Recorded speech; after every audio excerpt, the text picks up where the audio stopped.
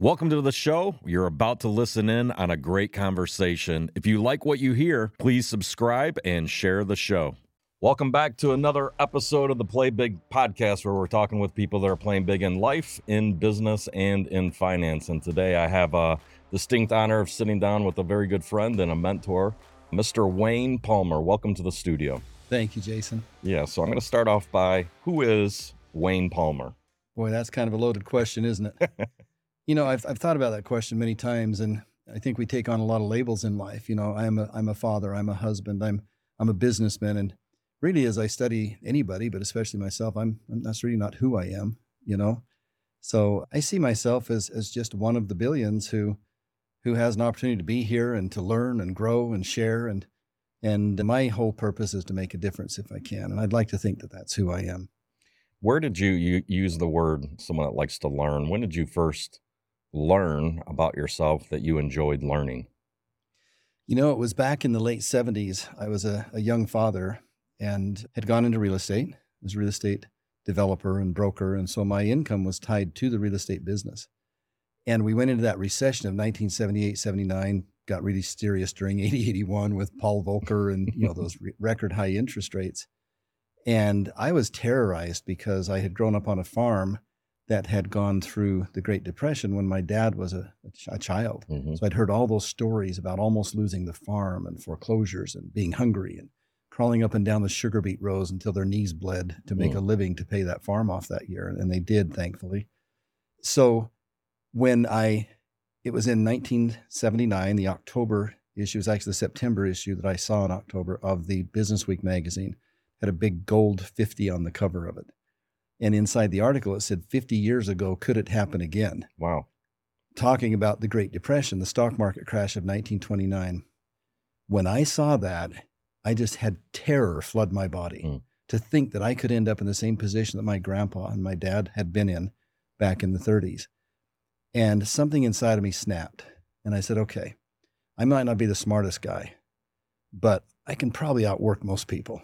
So I'm going to shut off the TV and go to work and learn all I can learn. And that was not necessarily an exciting thing to begin with. Right. It was kind of a drudgery, but I wasn't very far into it. Got connected with the PMA rallies at the time. That was kind of the predecessor to the whole internet-based podcast system we have and the education we have now, which we had that then. And learned to really like that. Zig Ziglar and a whole bunch of the big names, Art Linkletter. And so I went to those regularly and I started reading books. The first real estate book I read was Mark Haraldson's How to Wake Up the Financial Genius Inside of You. It was advertised in our local paper. I'd been married just a few months at that time. And I remember my wife was teaching school. I was breaking into real estate. She was really making the only money we had to live on because I was still trying to get this commission thing up and going, right? And so I felt guilty even asking her if it'd be okay to spend $10 on that book because it seemed like such a luxury. And she was an educator and she encouraged it and it got me started. Somewhere along that era, I began to really love learning.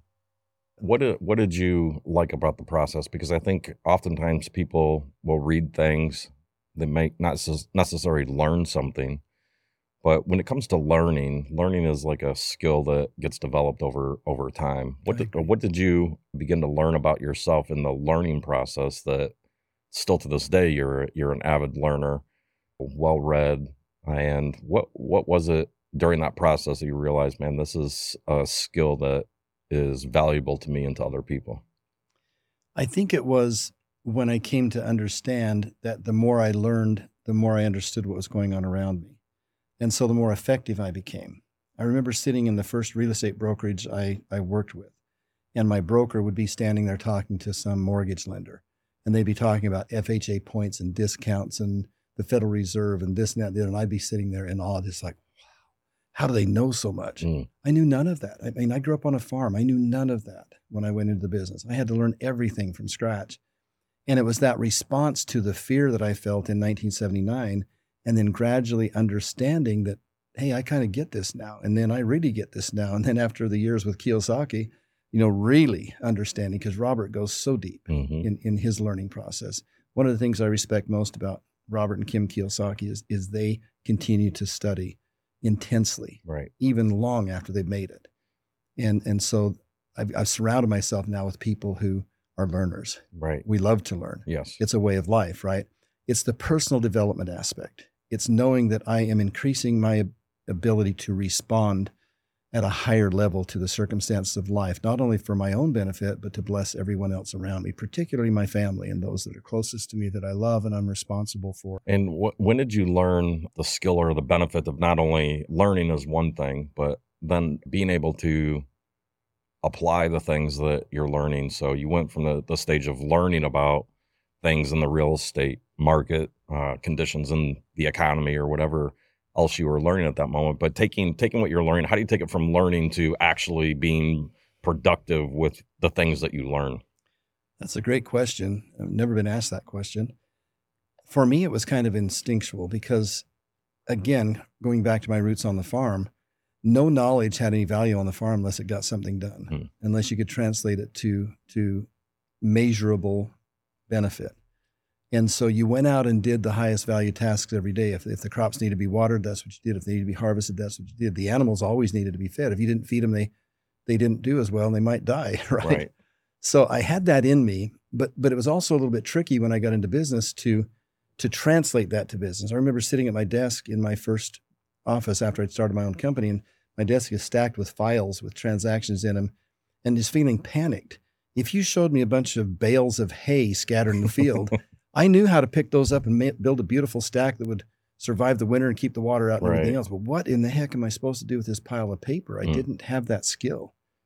And then as I studied and I learned, I heard about mindfulness and just focus on one thing at a time and bring all of your focus and energy to bear on that and do the best you can do on that and then set that aside. Pretty soon I had these nice, neat stacks of files on my desk. They were all pushed as far as I could into the process. They were all organized. I knew where they were. And something inside of me changed because I felt effective in the world. I felt like I could do something, that I had relevant skills. And I especially enjoyed that when I started seeing it make a difference for my clients. When I began to see them prosper because they listened to what I had learned and let me apply it for them. Right. And along this path, you ended up also learning about a guy by the name of Buckminster Fuller, who you and I both have a very good joint friend by the name of Kelly Ritchie. And for those people that have never heard of Buckminster Fuller, who is Buckminster Fuller? I think Bucky Fuller is one of the exceptional human beings who ever lived. I believe that he surely possessed one of the greatest minds of his generation and maybe of all generations. I mean, you can take any scientist in history, as far as I'm concerned, or any business person, anybody for that matter, and compare their life to Bucky, and they would have a hard time measuring up, or surely have a hard time beating him in terms of all that he accomplished. I think for me, the most remarkable thing about Buckminster Fuller is he referred to himself as guinea pig B, the B standing for Bucky. He made his life his own experiment. He was his subject in the experiment. And he went out in the world to try to find what is effective. One of the things that anchored me to Bucky, and I will tell this story in my words, is at 27 years of age, he was broke. He and his father-in-law had failed in a home building business in the Chicago area, and he was broke, and he had a wife and a daughter that were dependent upon him, and he was scared to death, just like me in 1979, at about that same age, that he was going to let them down. And he went out to the shore of Lake Michigan, as I understand, with the intention of wading or walking or swimming out in that water fully dressed as far as he could, and then just sinking and being done with it. Wow. He had a life insurance policy, and he thought, at least my family will get my life insurance. At least I can give them that much because I'm so powerless to give them anything else.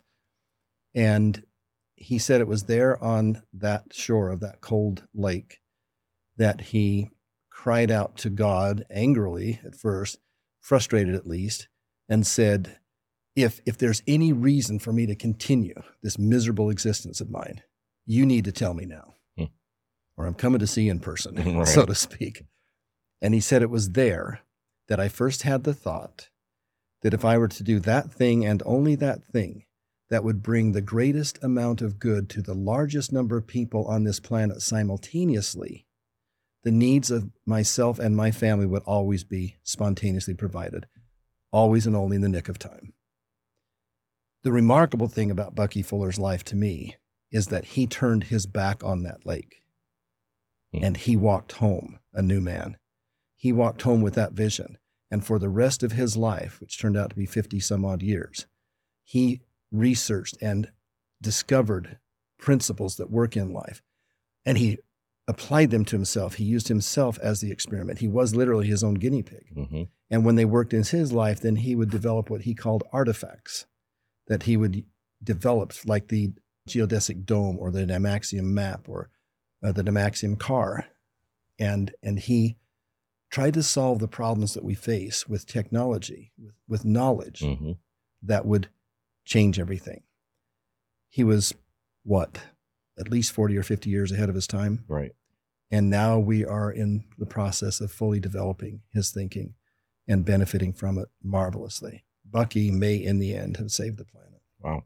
Can you, the statement that you made about what his realization was on the pier, could you go a little bit deeper into that? Sure. That if I were to focus on the one thing that I could do, so you talked a moment ago about being able to focus and harness something that would be to the greatest benefit of humanity, basically, but everything happening simultaneously. Can you just kind of educate us a little bit on that principle, which is the ability to do what you are gifted to do? For me, I believe that God puts very unique talents inside of every human being.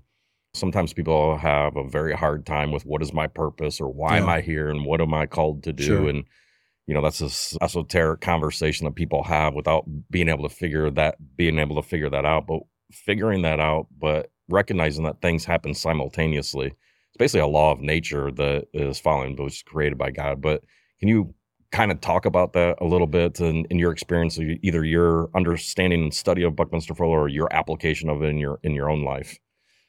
I can. And I think it's really contained in that slogan right there, play big. What Bucky was really saying is play on the biggest stage you can play on, always. And bless as many other lives as you can simultaneously. He used his metaphor of the honeybee, the bumblebee, the whatever bee, the right, bee, yeah. right? But he called it the honeybee. And he said that the honeybee travels at a horizontal plane, and it thinks it's after the nectar in that flower over there. And so it flies over that flower and sucks the nectar out and takes it back to the hive to make honey to keep its queen alive, right? But he said the honeybee doesn't understand what's really going on because hanging at a 90-degree angle to its body is the little feet right on the bee, and it's gathering the pollen as he goes. And then that is being deposited on each of the flowers as it goes around gathering the nectar, which ironically ensures the next gestation period for its survival and for the gift that is to everybody else on the planet, oxygen and food and what have right. you. And those bees are little workers, but they don't know what they're doing. He said human beings are the same way. We go after money in life. And he called it honey, money, bumbling. So we're the little bumblebees thinking, I'm after that dollar. I want that business. I want to make that investment. And we take off there, but unavoidably at a 90-degree angle, we are accomplishing our evolutionary purpose. Right. We are becoming, in the process of that, people who can do more with less, as he talked about in his concept of ephemeralization. And by gaining those skills to do more with less, or to use this beautiful technology to do more with less, we advance quicker and we're able to do more. The simultaneous thing, I think, has two aspects to it. The first one is that his message was, don't organize yourself on a scale that you're only blessing a few people because that's easy. Mm-hmm. Bless as many as you can simultaneously. In other words, play big. Mm-hmm. Go as big as you can. And at a time recently in my life when I was reorganizing everything, I thought a lot about that. How could I organize myself at the biggest possible level? What is the gift that I could give? And by the way, I absolutely resonate with you about everybody is born with a purpose. Yes. I believe everybody's life is sacred because they have in them part of the grand life force that we refer to as God. A person out there might not choose to use that term, but whatever you see that source of life and light and energy in the world that drives all of everything, that is what we're talking about. Because each of us consists of that. That is a big deal. I will try not to be emotional. I lost a nephew yesterday. Oh, wow. Sorry to hear that. And a young man, 44 years old, I think. And that life force left him. And he was such a beautiful child. He had that beautiful energy with him. That is what we really are. He started out asking me what I am. Right. Who am I? Mm-hmm. That's who I am. That's who I think all of us are. And so When we recognize that, it's no longer good enough to just serve ourselves. What difference does it make if I take care of me and a couple others? Like Bucky said, livingry. How many days of livingry can you gather around you? In other words, how many people can you support for the near future or the long term? Right. Ultimately, we want to create systems that will support everyone forever.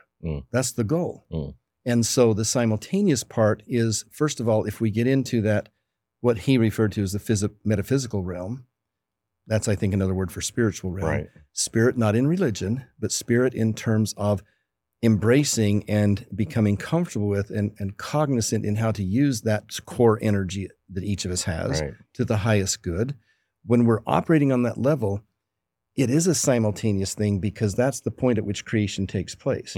It's not out here in all of the busy activity. Right.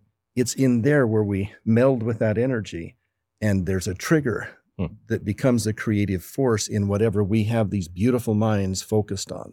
So first, discover what that gift is because you have one. Secondly, develop it, and now go give it on the biggest possible stage you can. And so that's what I'm about. It's one of the reasons I appreciate being here today in these facilities that you've created, because you're living your passion and your purpose, and you're playing very big to take these messages to the world. And I'm saying, let's take it to everybody because we can. Right. And if we can, we should. There's a lot that I want to ask you about what you just said, but I want to start back to the bumblebee and the bee doing what the bee is thinking that the only thing that it's doing, right? So the bees, the queen bee kicks him out and off he goes and does what he's doing. But yes, the pollinization and it by default cross-pollinates everything in the world. It doesn't wake up in the morning and go and think to itself, today I'm going to serve my purpose of cross-pollinating the entire world, right? Not a clue. But you mentioned something I think is extremely important, and I think it's difficult to understand, so I want you to help try to explain it and educate people that are tuning into it, because whatever you're doing, you said something happens at 90 degrees.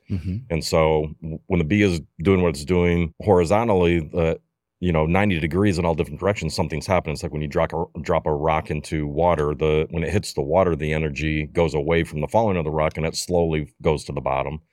But then the ripple goes out at 90 degrees, but it goes out at 90 degrees in every direction. That's right. Right. So it's omnidirectional. It goes in all directions, but at 90 degrees. Explain to me the importance of 90 degrees. And for people that hate math, maybe they think, oh man, here comes a geometry lesson. Yeah.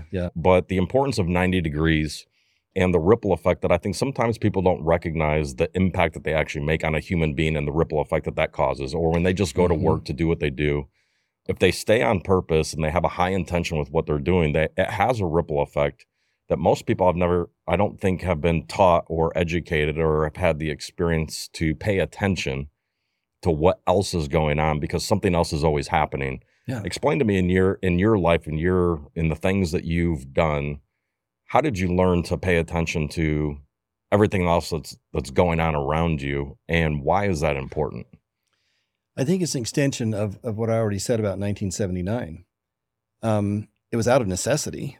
I mean, I was highly motivated to support my family. I didn't want my wife and children in the same position my grandmother had unavoidably been in during the Great Depression. If there was anything I could do about that, I wanted to, number one, understand and learn what that was. And number two, be man enough to get it done. Right. And so it was that intense motivation I had to do it. But if you look at my career at the time, I was honey money bumbling along thinking I want to make some sales in real estate and I want to buy some investment property and I want to develop some nice projects, and honey money bumbling. Right. But at this 90-degree angle, 90 degrees to what I thought my purpose was this necessity of surviving and necessity of finding a bigger way to play, because I was into temporary fixes, a commission check here and there to support the family. I wasn't building a system yet to do that over the long term. And so in the process of trying to discover what else I needed to know in order to become that person who could do that bigger job and serve more and better, I developed that sense of purpose. And I came to accomplish my real purpose, which I think was the development of my own life. And I think that's the purpose for everybody. We do whatever we do, but that isn't what's really going on. Right. It really isn't what's important. What do you think stops people from having an awareness of the impact that they could possibly make, the size of the impact that they could make and the longevity of the impact that they could make. What do you think is stopping most people?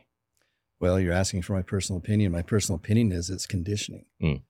That since, we were very small, certain people around us, thankfully in my home, it definitely wasn't my mother. My dad was really strict, but dad also had this kind of 90-degree angle way of saying, get this done.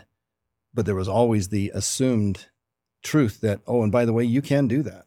He didn't say you can do it. Once in a while, maybe. But it was assumed that as a 5-year-old, I could slop the hogs. Right. Most 5-year-olds wouldn't think they're capable of that. Just want to eat the bacon. Yeah, and most 5-year-olds' parents wouldn't even let them try it, right? Right. But my dad had to go to work on a job, and those pigs needed to be fed, so he would put the mash in the barrel.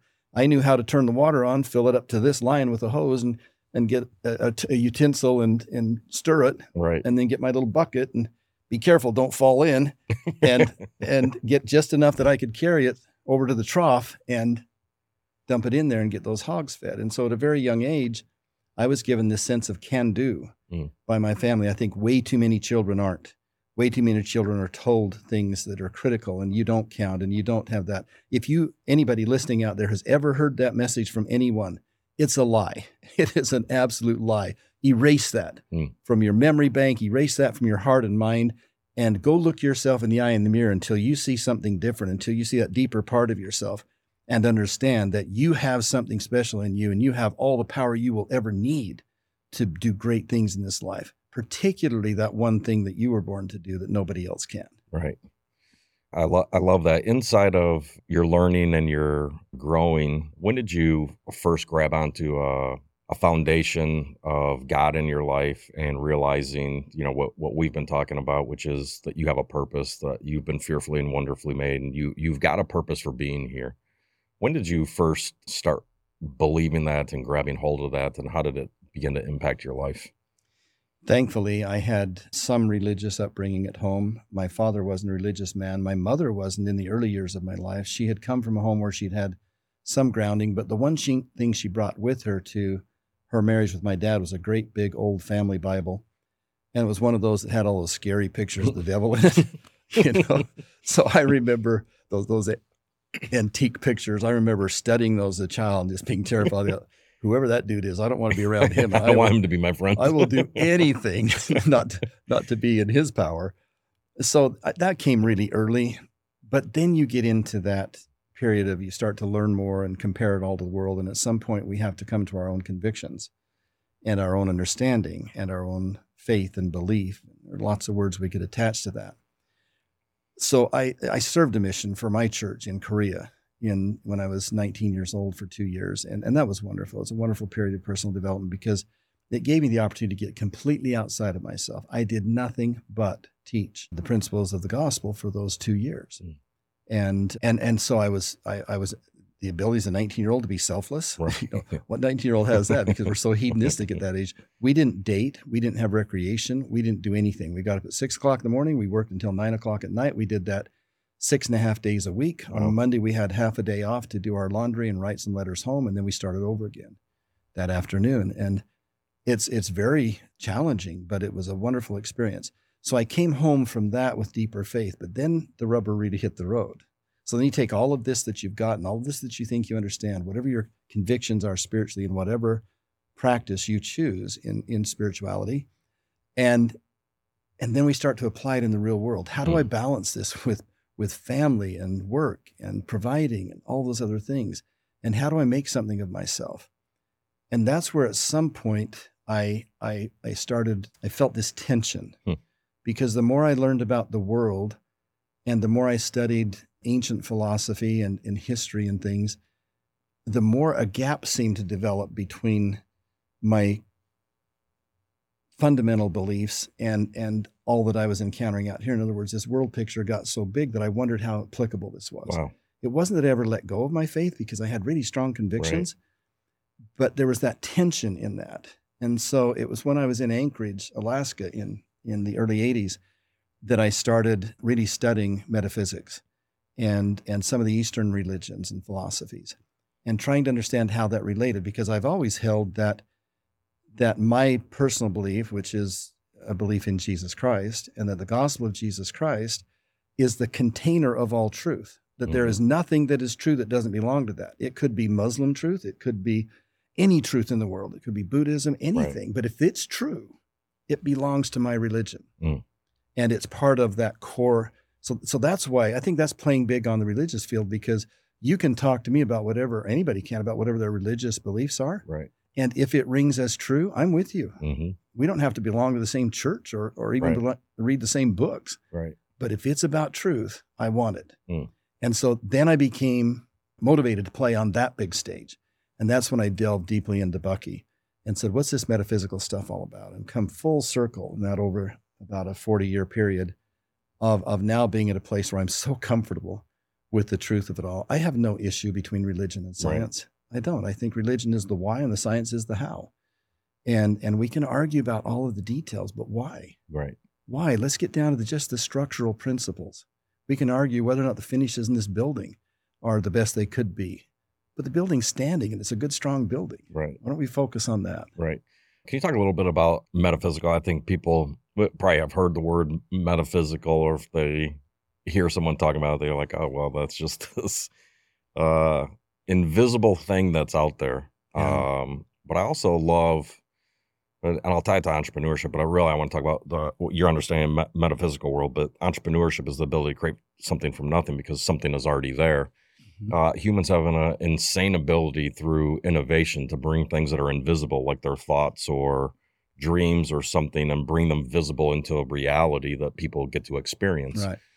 Explain to me, what is the metaphysical world? What is your understanding of it now that you've spent many years studying it, learning it, applying it, those kinds of things? Or people that have a knee-jerk reaction to people that talk about metaphysical things. What is in your mind or your definition, what is the metaphysical?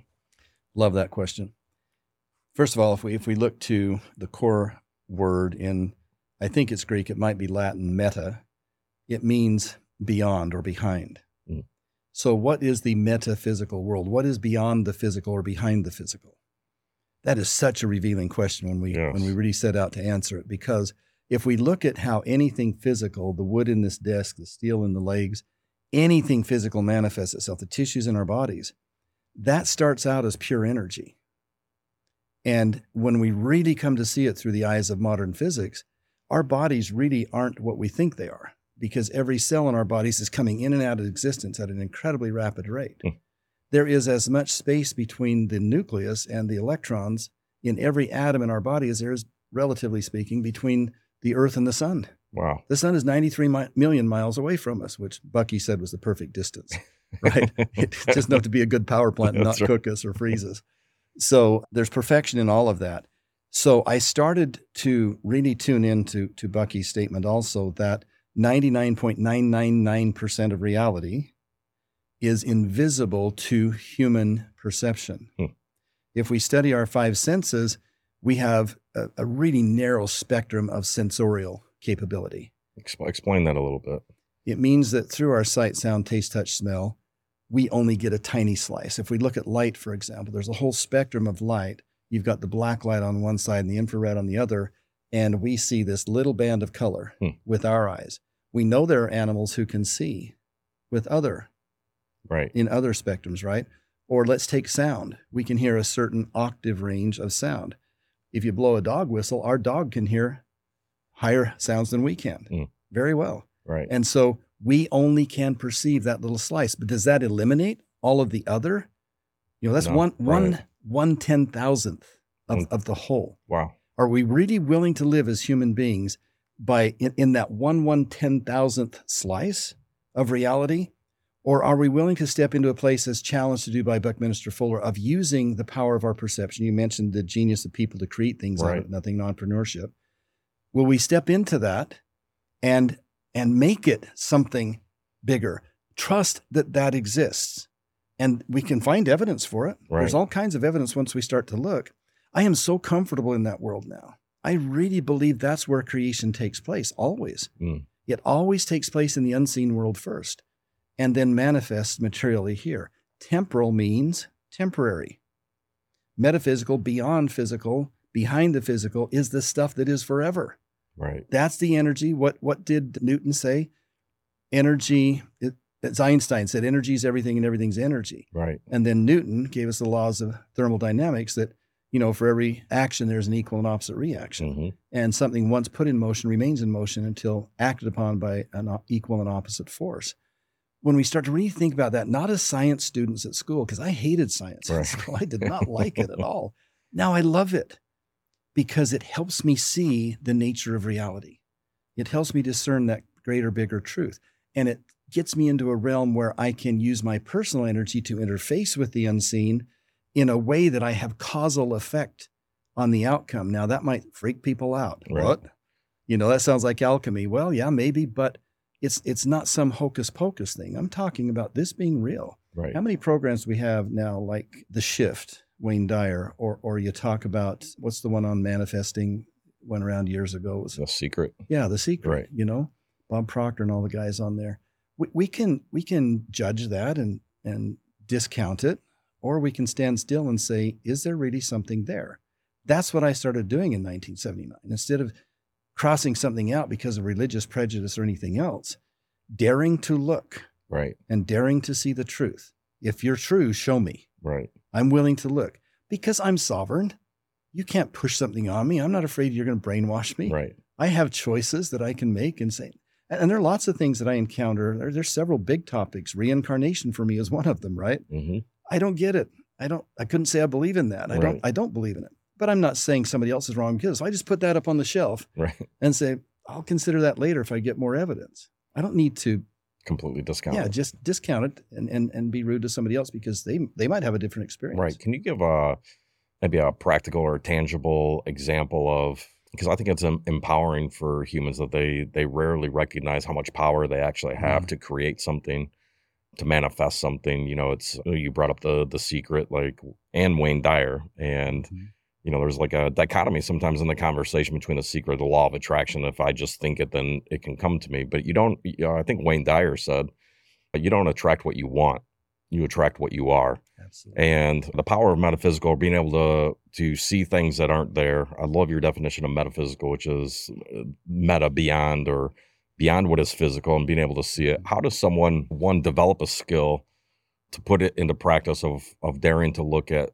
things that are out there that maybe they don't have the perception to perceive it yet, but once they start doing that, and then actually practically taking that and harnessing it to produce something or to create something, or in the word that you used with Buckminster Fuller was create an artifact from this invisible world through your senses of honing into something, and then the process of making that into the physical, not the metaphysical. Yeah, I heard you ask 3 questions there. Let's see if I can track them. So starting out, Wayne Dyer, you don't attract what you want, you attract what you are. What does the word are mean in that sentence? I think I have learned what it means is you attract what you are in your energy frequency. Explain that a little bit. Yeah, and I love this part. There's a great book called The Architecture of All Abundance by Lenidra Carroll. She happens to be the mother of the pop star Jewel. Wow. And she was Jewel's manager when she broke into her music career. Can you say the title of the book one more time? The Architecture of All Abundance. Architecture of All Abundance. Okay. It's a wonderful book. And one of the things she says in there is that we are each energy beacons. I'm paraphrasing. If you see this, Lenidra, forgive me for misquoting you, but it's really a compliment to you. She says we all are, it's like we're little broadcast towers. And whatever energy is going on in my body, my mind, my spirit, these feelings I'm having, our emotions are especially powerful. Yeah. And our thoughts are very powerful. They have an energy signature to them. We can actually measure this scientifically now. So negative thoughts have a lower, denser energy frequency. Right. Higher, more motivating thoughts, more positive thoughts, more powerful and pure thoughts have a higher energy frequency. We attract what we are. Her way of saying that is the universe is always saying yes. It only says yes. Our job is to discover in ourselves what it is saying yes to. Got it. So when we start to monitor our energy frequency and to be responsible for what we're putting out, then we can start to see changes in what we're bringing back. and what's manifesting around us. And we say manifesting, and it sounds again hocus pocus and like some kind of black magic. It isn't. It's the natural way of things. Everything that's here started with somebody's thought. There's an engineer somewhere that developed that water bottle and the casting for it, and however that extrusion process takes place, and made this container with this nifty little lid that we can hold our water in and keep it cold and have it here on the set if we get thirsty. That's right.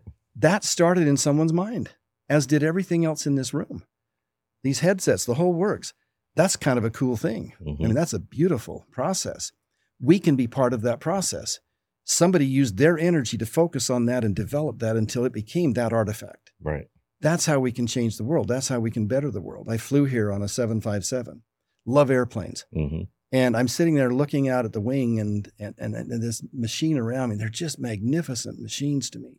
The fact that I can fly from Salt Lake City, Utah to Atlanta, Georgia in less than 4 hours, is remarkable. It'd take me months to walk that. Right.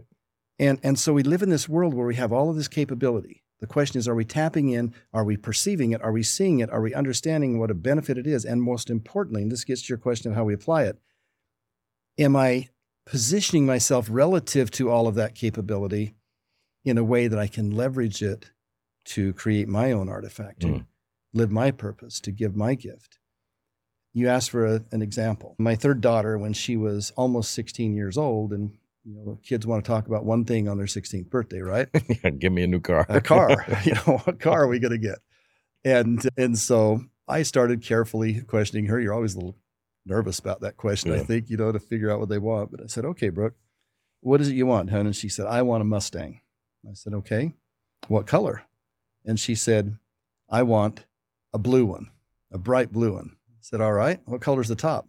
White. And I said, boy, that's a pretty specific request. And she said, well, you're the one who talks about all this manifesting stuff. And I just figured that I need to be specific if I'm going to manifest it.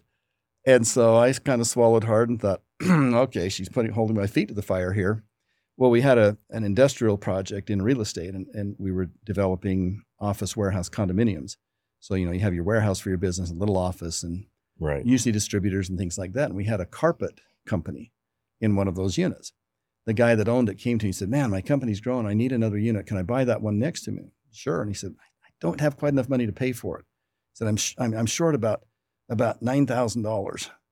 And he said, can I trade you something for it? And I said, what do you want to trade? And he said, a car. And I said, what kind of car? And he said, a Mustang. I said, okay, what color's the Mustang? What kind of Mustang? He said, it's convertible. And I said, what color is it? He said, kind of a bright blue. Wow. And I said, and the top? Oh, it's white top, white interior. Wow. So, of course, I took the car in trade, right? Yes, immediately. And bought it from that particular company that I owned 30% of, but I bought my partners out of it. And so on Brooke's 16th birthday, I had that car all detailed, and we put the neon lights underneath it and had the stereo thumping in it. She loved Grease at the time, so I had, Grease is the word, thumping. And she walked out of the house and saw that thing sitting in the driveway, and she took off running toward it. She's not a very demonstrative girl. She's pretty reserved. Stopped, turned around, looked at me, came running back, threw her arms and legs around me and thanked me, and then ran back to her car. And I thought, okay. I mean, I know I say this stuff works, but wow, this stuff works. Yes. Even for someone that age, she was very powerful in her intention. Yes. 100%. And very specific. One of the things I admire about you, and I always have, is, and something with Kelly Ritchie, is your ability to pause on a word, but to understand what the word actually means. And I want to understand how has that become a powerful learning tool for you? Because I think oftentimes people read things. So always what I loved about being in study groups with you and with Kelly Ritchie and even Robert Kiyosaki and stuff is most people read, and they just generally read some of the information that's there. But the ability to stop on a word and say, what does this word actually mean? Can you explain the power of understanding a word and how that helps you actually in the learning process? Yeah, it's a great subject. Back to Bucky again. After Bucky left the lake that night, he went home and hardly spoke to anyone for 2 years, except his wife. And you could ask Bucky, why did you do that? And his answer would be, and he answered many times, because we don't say what we mean or mean what we say. And I had adopted habits in the first 27 years of my life of using words that weren't communicating what I intended to communicate. I wasn't even clear exactly what I was communicating. And so he took that 2 years to revamp his language. Wow. And to totally restructure his language.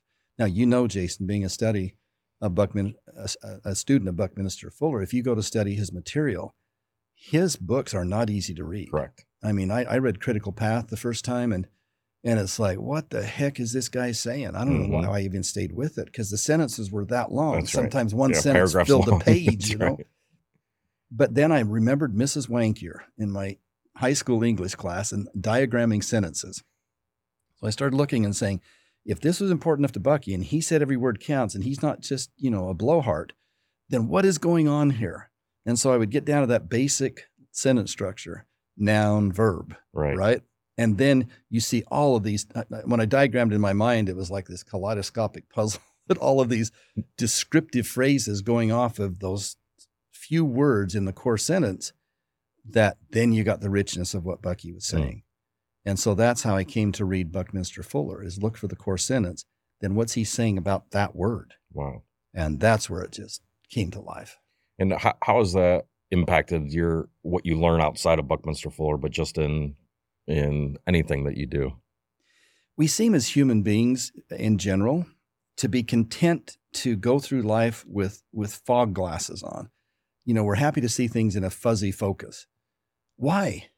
Why would we want to do that? We kid ourselves, I think, that, oh yeah, I understand what that is. And you probably don't. Right. I didn't. I thought I understood a lot of things. Turns out I didn't. Right? And when we really have the courage to look deeply at truth, the truth of a word or the truth of a principle, the truth of a concept or the truth of an approach that we're taking in life, whether it works or not, that's when we start to make progress, I think, because the truth will always reveal itself to us if we're willing to accept it, but it will never impose itself upon us. That's been one thing I've discovered. I think that's extremely powerful. Yeah, I think people skip across things and miss the learning.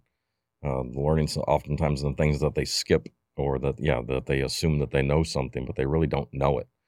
They don't study it, and taking the time to pause and saying, what do I really know about this? Yes. This thing. And if I could add to that, something that I see going on right now in our contemporary environment, I think it's a virus. I think it's an epidemic, is that we have so much information available to us in the media nowadays. Everybody's hardwired, plugged in and on their devices, right? So we have this constant flood of information. And it used to be that because it took time to read a book, you had to be pretty selective about the books you read to keep them on point and to make them relevant to what you wanted to know or what you wanted to do. Now you've got this smorgasbord that's just flowing at you all the time. And I think we lose part of the control of the selection there. And then also with the algorithms, we click on something and the algorithm says, oh, you like that. So it feeds us more of that, and it feeds us more of that. And pretty soon we're so deep in the briar patch that we think we're looking at truth, and we're just looking at something somebody else wanted us to see, because every time we click, they get paid. Right. It's a danger. So we have to become much more skilled at filtering those kinds of things. It's one of the things I love about MKX as I see it at this early stage. But I'm sold on this, and especially after spending this time with you this week. I think one of the genius elements of this company that you're creating, Jason, is that you are building a team to act as those filters, to go out in the world and to set very high standards, and to filter out the noise and filter out the esoteric and filter out the less than relevant, to filter out the nonsense where a lot of people would have you understand or believe that they are gurus when really they're not. And I'm surely not saying everybody on the internet is that way. I mean, there's a lot of great material and a lot of great people out there. I think you are one of them, and this whole setup is one of the great companies, and especially what you're building at MKX. And so then when we plug in, we're getting the filtered version, we're getting the purified version, if you will, of the content. Why? Because you have set a standard that you don't just want to fill people's heads full of information or waste their time talking about things. We want to give them content that they can use to change their lives today. Right. They can apply it today. So it's that same thing as me in 1979, that application quotient. Right. Is this applicable? Because I loved Magnum PI and Simon and Simon and Hill Street Blues on the TV back in those days. I had to turn it off and not watch it. because I had a higher purpose that I had to devote myself to, and I couldn't do both. Right. And so I traded that for study. And the great news is that with our media nowadays, I've been able to go back and watch whatever episodes I wanted on a binge all the ones fashion. that you missed. Yeah, without all the advertisements. You can do it in a condensed time frame too. You don't have to wait next week for the next episode. You can just hit next. And I can do it from the comfort of knowing I have the comforts around me to do that now, and my family won't pay a price. So to get back to your question, I think that is one of the challenges. And so what I'm finding in everything I'm doing right now is that people are craving authenticity. They are starving for truth. They want to know the truth. We have a group of young people around us, and you've got some of them in this company. I met a couple of young men yesterday that are off the charts exciting to me because of the energy they bring to bear in your enterprise. And they were locked in that room yesterday with their music thumping and kicking out whatever they do in there, but they were intensely focused, and I have great respect for that. I want to be around more of those. Bucky, in his later years, spent a lot of his time with college kids for that reason, because their minds were impressionable and they could take the treasure that he'd gathered and carry it forward. So I think we have a great opportunity as individuals learning to, it's like the optometrist dialing in the little gizmos on the machinery that he uses to test eyes, right? Right. Yes. Is this better than that? What's better than this? How about that one? Which is better? That's a great analogy. And until you get it fully in focus and use the tools, your company is that gizmo. And so you are able to help them filter that out and get intensely focused on what is relevant to you and what will really work for you. Then monitor your energy and construct your personal energy to where it is sending the signal that you want. How do you do that? See, I think this is the real secret. If you really want to know the bottom line for me. Yes. I thought for a long time, like The Secret, the movie, seems to suggest, and I still have people around me who believe this, you just have to think it. You're working too hard at it, Wayne. You just have to think it. It'll just come to you. That is true if your energy signature matches what you are asking for. Right. But do you know how hard it is to discipline a life? To constantly broadcast a pure signal at the same intensity and frequency of that beautiful thing that you're looking for? That'll be the hardest thing you ever undertake to do. Yes. And the most worthwhile. Yes. And the most worthwhile. So we have to, there's a great saying I saw recently by Saint-Exupéry, I can't remember his full name, but he said, perfection isn't achieved by adding things to something. Perfection is achieved by taking away everything that isn't what perfection is until there's nothing left but perfection. Wow. And I think we can apply that to everything in our lives. So if I take myself as a human being, if I am this energy beacon that is sending these signals out there, if that's why my life is the way it is, if that's how I'm getting my results, and by the way, it absolutely is, and we can debate that or argue it, or you can just go study it until you realize that, that's how it works. Yes. That's how it works. Then, if that's the case, my job is to figure out how to send as pure a signal as I can. And that means I have to manage everything about myself. Anger, greed, lust. I mean, you can name all the seven sins, but we're not getting religious again. Anything that pollutes your energy signal is not part of the perfection you're seeking. So it has to go. It has to be cut away. But those are sacred cows we don't want to give up. Right. We hold on to those. We have to give them up if we are serious about wanting what we say we want. Right. I mean, that's the underlying root of the word commitment, which means to cut away from. Right? I didn't know that. Yes. So, commitment. I'll bet I did know that because I read your 52 words book. It means to Thanks cut away from something. Speaking of words, there's 3 words I'd like you to maybe explain understand what's the difference between these words. They're all kind of synonymous, but they're all different, and there's power in each. So one word is, what's the difference between information, education, and knowledge? And I'll put it this way from a gentleman that we've both had the opportunity and pleasure and to spend time around, Robert Kiyosaki. We would often say information plus education equals knowledge, but there's so much information that's out there. If you don't have education to understand the information, it will never become knowledge. But I'd love to understand what your view is on the difference between information, education, and knowledge. Okay. And yes, I love Robert and his example. And that you mentioned Kelly Ritchie too. And I just need to say while I'm on camera, I love Kelly and Anna. So Ritchie. do I. I love Kelly and Anna Ritchie family is one of the most and beautiful families. They are just great people. They've been such loyal friends to us. And so hello in Australia. We love you guys. Yeah. Hello, mate. Yeah, howdy, mate. Information is that stuff that is just not even necessarily facts. It's just a flow of letters, words, thoughts, ideas that is rather random and unorganized and not proven or measured against any standard.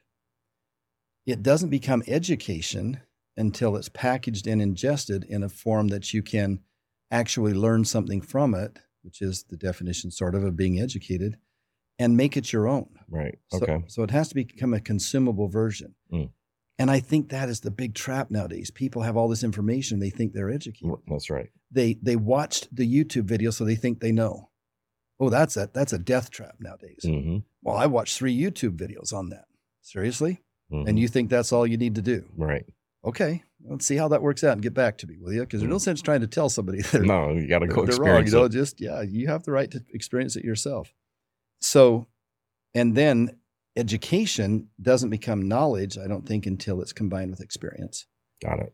So we take our knowledge, we find a way to apply it, which was the essence of Bucky Fuller's life.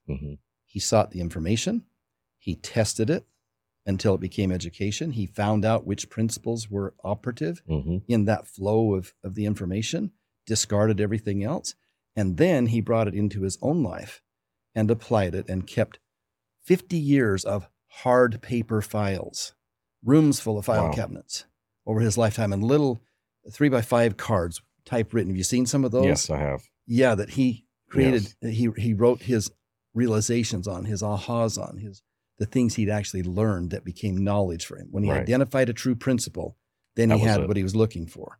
That was the truth, and that could become a building block in the rest. Then he went and tackled something else. Remarkably productive life. So, I think some of it's like the biblical references in Proverbs and Psalms in particular to wisdom. That at some point, if we're diligent, our processing of information and our education that turns to knowledge, once we have the ability to apply that knowledge to the benefit of ourselves and hopefully as many other human beings on the planet as possible, that becomes wisdom. Yes. I love that. And I ask you another question. It actually comes from a lesson that we learned from our mutual friend that you just brought up, Kelly Ritchie. And I'd like your interpretation of something that he would talk about, but I think it's highly beneficial, especially as you start out with Bucky Fuller and the bee and understanding things in the metaphysical world that actually happen in the physical world. And a lot of it has to do with business. Kelly Ritchie love teaching the one-man entrepreneur, love teaching about entrepreneurship to the smallest man possible. But also he has a great understanding. You mentioned yesterday his CRM system that he had built for his business. And when he would talk about the flows of business or the flows of things that happen in a business, he had often used 4 words all the time, that there's always an in, and there's always an out, and there's always an in-between, and there's always an all-around. Yeah. And it goes to an understanding of Bucky Fuller. Something else is always going on. But could you explain your understanding of your time around Kelly, around business, of understanding ins and outs, in between, and all around, because everything is happening, as Bucky would say, simultaneously.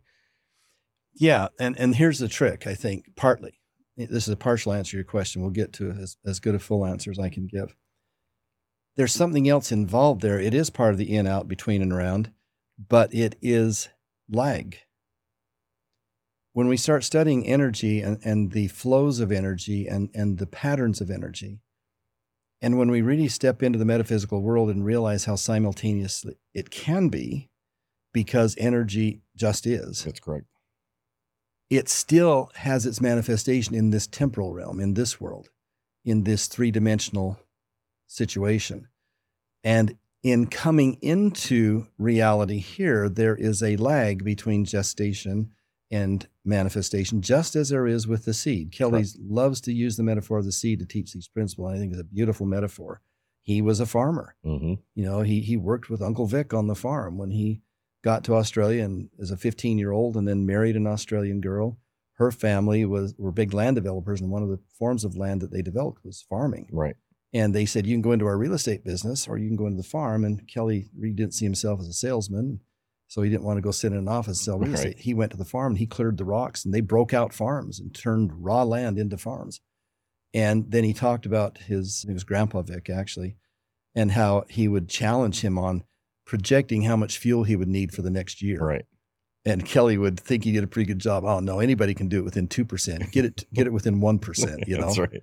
And so he drove Kelly really hard, and Kelly was a good student, and he rose to the occasion and the challenge and developed a lot of his thinking, honey, money, bumbling, Right. you know, along the way with Grandpa Vic. And so he has this beautiful explanation of the seed and how you put the seed in the ground and it sits there dormant and nothing's happening. At least it appears nothing's happening, but it's absorbing moisture and it's absorbing sunshine. And at some point you get that first sprout Right. that we call gestation. And then that sinks itself down into the soil where it can get water and nutrients.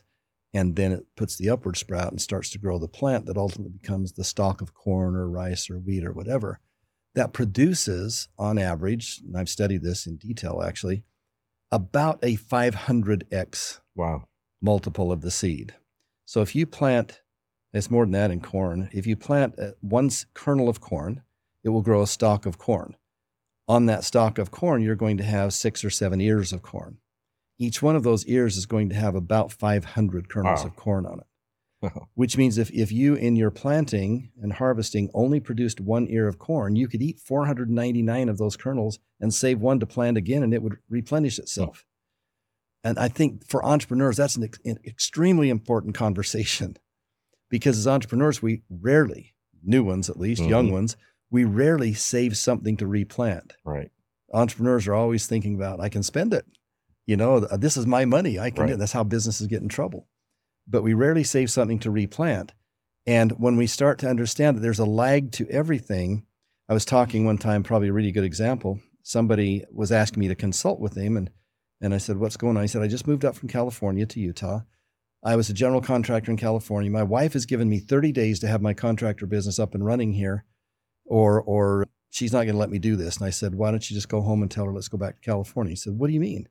And I said, 30 days is not long enough to start a business. It takes longer than that to get your roots down. It takes longer than that to get your exposure. It takes longer than that to find your projects and to build your first project. You're not going to succeed in 30 days. I'm not trying to throw water on your dream. I'm saying you're being unrealistic because there is lag. And too many times we come into business, particularly as young entrepreneurs, and maybe it's out of necessity. We are driven by the need for cash flow in a certain period of time. Well, the universe doesn't really care what your need is. It cares what your contribution is. What are you giving to others that will cause that to happen, and how much lag is involved in that relationship and that process? And so lag is the first thing there. The other thing about the in and out and between and around is we're really talking about the patterns through which energy flows on its journey from being pure energy to being a tangible something. In other words, a temporal element or a structure in this world. We experience all of this as solid and structural because we're part of it, because our bodies are part of that. And so this stuff of which my body is made has all of the sensory perception in it, such that when I touch the metal or plastic, whatever it is in that microphone arm, I experience it as tangible. And if you took that and hit me over the head with it, I definitely experience it as tangible, right? But that is just because of the realm that we're in. It's not reality. We have to look beyond to the metaphysical to see the nature of reality. That conversation about the in and out and between and around is about the patterns that energy flows through to slow down enough to become tangible in this. Very cool. What has you most excited currently? I will say this, and it is not patronizing to you. MKX is what has me most excited currently. Because ever since I began studying Bucky, I have been asking myself what my answer could be, would be, and should be to the question he asked God, really, on the shores of Lake Michigan, or that God answered him to his question. What is it that I could do? What is the biggest thing I could do at the highest possible level to touch the maximum number of lives that would create results on such a large scale that I could accomplish my purpose in life? And I see MKX as a platform, a stage, a distribution channel because of your like-mindedness, because of your love of truth and of Bucky thinking and Kelly thinking and Robert thinking and all the rest of the people we've associated with on this journey to make the biggest difference we can make. I could go out and recreate all of this myself. Don't want to. I mean, that's kind of onerous for me. I don't want to work that hard at my age. Right. For one thing, I may not even be able to. I might not have that much youth left in my body. But I want to use my energy in such a way. And so this gives me a great platform that I can take the messages that I have gathered, crafted, created in life that I think are extremely important. We're doing an outreach into poverty-stricken countries in the world right now. Africa turned out to be the first one we've gotten traction in. I started a year ago in teaching these principles on a very simplified level over Zoom in 16 segments to people who are in abject poverty. Right. And a lot of people say, why waste your time? You can't monetize that. That's right. Mm-hmm. Not yet. Right. We're not trying to monetize it. This is a gift. We're giving this to people because they need to be able to come up the ladder. What difference does it make if all of us have all the money in the world if we've got 1 billion people or 2 billion people on the planet that can't eat today? Right. That's not okay with me. Mm-hmm. Not on any level. Thankfully, some of these people engaged. They had their devices and they logged on and they took the lessons. And then there was the gestation period. Then there was the lag. Mm-hmm. And it's kind of quiet. One of the things that Robert taught me the first time I taught with him on the stage at Rich Dad was how to teach. And I'll never forget, he set me up really because he brought me in and, well, just come down and talk about real estate. It was really, he was testing me as a speaker and as a presenter. And I came up lacking. So he came up on the stage eventually, and then he asked the audience, how many people or think that Wayne knows what he's talking about? Pretty much every hand in the room went up. How many think he's pretty smart? Pretty much every hand in the room went up. How many of you understood everything he's saying? Only about 40% of the hands came up. He said, do you mind if I go back through your material? Number one, I was impressed that he could go back through the material I had just taught and that he had it. Yep. I was very impressed. Mm-hmm. He went through it, he simplified it, and he said, now go into your small groups and talk about that. He signaled the mics off. They shut the mics off, and then he started teaching me how to teach. Mm-hmm. I think Robert Kiyosaki, for all of the other things he is in life, is the greatest teacher I've ever met. Great educator, yes. Yeah, I think he has skills that I've just never encountered anywhere else. And so I'm really grateful for that part of our relationship. But while they were talking about the material, he said, now, Wayne, listen to the energy in the room. Do you hear how it's rumbling? Oh, kind of low, and they're chunking on this. And he said, you'll hear her in a few minutes. That will start to come up. He was saying the frequency in the room is going to rise as they gain understanding. Think about how powerful that is. And so sure enough, after a few minutes, and there's some laughter, and then they're all excited. And he said, okay, now they've got it. And he called them back to focus. 30 seconds, wrap it up. And then what did you learn? Choose a representative from each table. And then he'd take that to the bigger picture. Well, after a few minutes, we've gone through 2 or 3 rounds of that. Who was doing the teaching? They were. Yes. He was managing the process. Right. And they were doing it because they were getting it, which is the whole point of teaching 100%. Anyway. And he said, you can never move on to the next topic until every person in the room has that one, or you've lost them all. Right. One of the most powerful things I've ever learned. It challenged me as a teacher to make it relevant, to make it simple, to make it understandable. But it also challenged me to value the individual and to make sure that with my skills, and that goes to that big picture of the global outreach now. It's not okay unless we can bring everybody along. We need a system that can do that. So after 16 weeks of those YouTube videos, I started to get feedback. The room had been rumbling. Mm-hmm. The room was Africa, right? And I started to get feedback. A young woman, a young mother of 4 children, wrote to me and said, I have listened to the videos again, and I want to thank you for awakening me to my purpose. I want to start a school because there are children all around me whose parents can't afford to send them to school. They were in school, but they got kicked out because the parents couldn't pay the fees. Right. So I want to do this. She didn't ask for money. She didn't ask for anything. What she asked me was to reveal to her what she had in her that she could use to accomplish her purpose. And she said, this is my purpose. And boy, I got it. In the way she wrote, I got that she was on target. Yes. So over the next few weeks, she started this school in her home. It's homeschooling. And she had to hire teachers to be certified, and she needed books. And when I found that out, I told a friend of mine, and he set up a GoFundMe page, and it cost $25 for a school year for the books for these kids, for one child. $25. It costs $100 per year for each student for the teachers. She provided everything else. The GoFundMe bought them the books. They've got 16 children in Africa now that are getting an education because she tapped into her dream. That's so cool. Jason, that's why I'm here. Yeah. I'm here to teach these principles. I'm here to stand on the largest stage and platform I can stand on. I love this technology because I don't actually have to go for hours on a stage. Yes. We can put this in the can and everyone can share it. And I think we have a tremendous opportunity to truly fulfill Bucky's vision for what the world could be if we would adopt these principles collectively. Right. All of us participate, all of us discover our gifts, all of us give them, and overcome the challenges that face humanity. Global warming, okay. War, okay. Let's tackle it, guys. We can do this. We can do this. We were born and built to do this. Yes. Well, it's been an honor and a privilege to have you here today. Enjoy the conversation. I enjoy you as a friend and a mentor and a fellow participant on the path. I'm going to ask you to do an honor. You see that there's a lot of stickers on this table, so everybody that comes here gets to either write a phrase or sign their name and add your own artifact, as Bucky would say. Am I going to do this live or am I going to do this? You're going to do it live. You're going right this second. Right this second. So whatever spontaneously comes to your mind. All right. And manifests itself directly onto that sticker. While I'm doing this, could you tell me what those pirates are about? The pirates? Yes. For whatever reason, I've had this affinity to being a pirate. And what's interesting is, I think that there's good sides and bad sides to being a pirate. But I always love the islands, always love being in the ocean. I love the idea of something, but for me, it's more of a pirate for the kingdom of God, and which is really to go and plunder the wickedness in the world and give it back to the kingdom. So that's the affinity for it. I'm a good spirited pirate. Put it that way. So, you're Robin Hood. I'm Robin Hood. Love it. Thank you.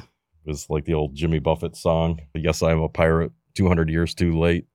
The cannons don't thunder. There's nothing to plunder. I'm an over 40 victim of fate, but I don't believe I'm a victim of fate. I feel like I'm on purpose and on task. So you can choose where that goes on the table. What does it say read it to everyone? It says, energy is everything. Everything is energy. Energy is everything, and everything is energy. So you can find the most appropriate spot for you and peel that sticker off. Still a little wet, but I'll see what I can do. We don't mind if it gets a little ugly. Our friend Kelly would say, I can do something with ugly. Yeah, well, some of us have had to. Thank you. Awesome. Well, thank you for being here. Thank you for tuning in. And always ride the wave of life and always play big.